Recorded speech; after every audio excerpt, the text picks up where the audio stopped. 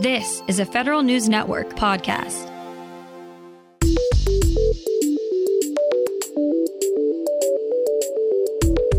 Coming up on today's Federal Newscast, the Biden administration is signaling it's at least possible that the vaccine mandate for federal contractors is coming back. The Defense Department needs about 20 experts it's willing to pay $340K per year. And a union blames campaign ads for increased threats against the IRS. Those stories and more in today's Federal Newscast.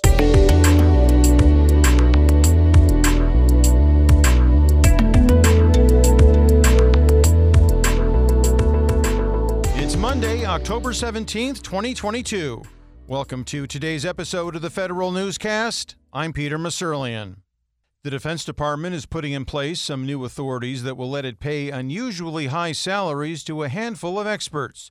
The new administratively determined pay program would let DoD pay up to $340,000 a year to up to 20 experts who agree to work for a short time in hard-to-fill acquisition and technology positions. Each of the appointments in the pay program would be for no more than 5 years. Congress authorized DoD to create the new pay program as part of the 2021 Defense Authorization Bill. The Biden administration is signaling it's at least possible that the vaccine mandate for federal contractors is coming back, at least for some contractors. In August, a federal appeals court partially overturned an injunction that blocked the mandate nationwide. That appellate ruling finally takes effect on Wednesday. Once it does, the administration says it will issue 3 separate guidance documents laying out where the mandate can be legally enforced, whether it's still needed in those places, and if so, the timelines contractors will need to meet. But officials say agencies shouldn't take any steps to enforce the mandate until all of those decisions are made. 2 agencies are teaming up to engineer a next-generation supercomputer. The Intelligence Advanced Research Projects Agency and the Army Research Laboratory unveiled the Advanced Graphic Intelligence Logical Computing Environment Initiative earlier this month. The goal of the program is to redesign computing architectures so they can better process and analyze massive amounts of data. The agency has awarded 6 research contracts to kickstart the ambitious effort. The Army looks to plug holes in its digital infrastructure.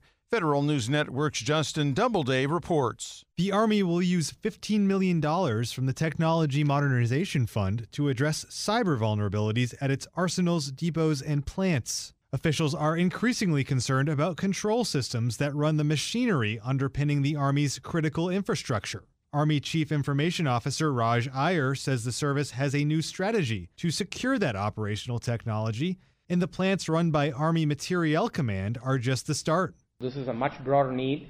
We're going to start at AMC and the industrial base, and then we're going to expand that across. Justin Doubleday, Federal News Network. One federal union urges senators to support proposed amendments in the National Defense Authorization Act that affect federal first responders. Federal News Network's Drew Friedman has more. One amendment would give federal firefighters workers' compensation for illnesses that often arise from exposures over the course of their careers. Another would let disabled federal first responders continue receiving the same retirement benefits as they would if they had not been disabled. The American Federation of Government Employees is throwing its weight behind the 2 amendments, among many others, for the fiscal 2023 NDAA. Drew Friedman, Federal News Network. The Office of Personnel Management launches its 3rd emergency leave transfer program for federal employees in less than a month. Feds can now donate their unused paid leave to agency workers directly impacted by Hurricane Ian. OPM has created several ELTPs in the past few weeks, including for feds impacted by Hurricane Fiona and the Mississippi water crisis. If necessary, agencies should consider how to best provide assistance to their affected employees across the multiple different leave transfer programs. Victims of one of the largest data breaches to ever hit the federal government are one step closer to a payout, more than 7 years in the making. Federal News Network's Jory Heckman has more. A federal judge finalizes a $63 million settlement for victims of the 2015 Office of Personnel Management data breach. Nearly 20,000 individuals have already signed on as parties to the class action lawsuit. Those eligible have until December 23rd to submit a claim. Data breach victims are expected to receive a minimum payment of $700 and up to $10,000. The 2015 data breach compromised the personally identifiable information of about 22 million current and former federal employees and federal job applicants. Jory Heckman, Federal News Network. The IRS previews its upcoming mega software development support services contract. Federal News Network's Jason Miller has the details. The IRS gave more than 150 vendors their first deep dive into their plans for the Enterprise Program Project Integration Services, or EPIS, contract. The IRS held an industry day last week for this multiple award blanket purchase agreement. Under EPIS, the tax agency is seeking contractors to provide assorted software development support services around agile managed services and iterative development.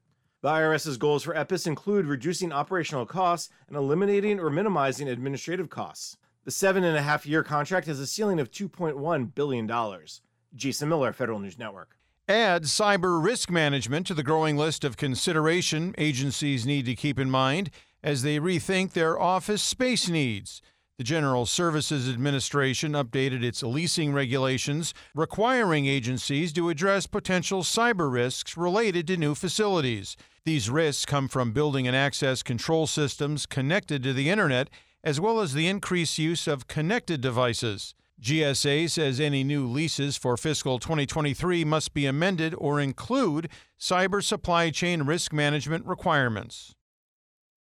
Election ads putting the IRS in the spotlight are contributing to heated rhetoric and threats against its employees, according to the National Treasury Employees Union. NTEU is calling on candidates and political action committees to pull ads the union says misrepresent the IRS, leading to an escalation of threats. Find these stories at federalnewsnetwork.com. For the Federal Newscast of Monday, October 17th, 2022, I'm Peter Musurlian.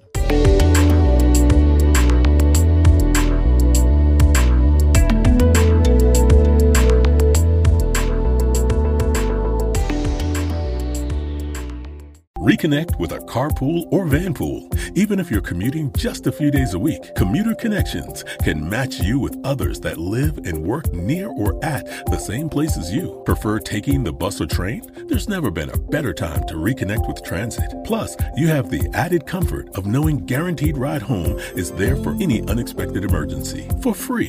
For more options, visit commuterconnections.org or call 1-800-745-RIDE. Some restrictions apply.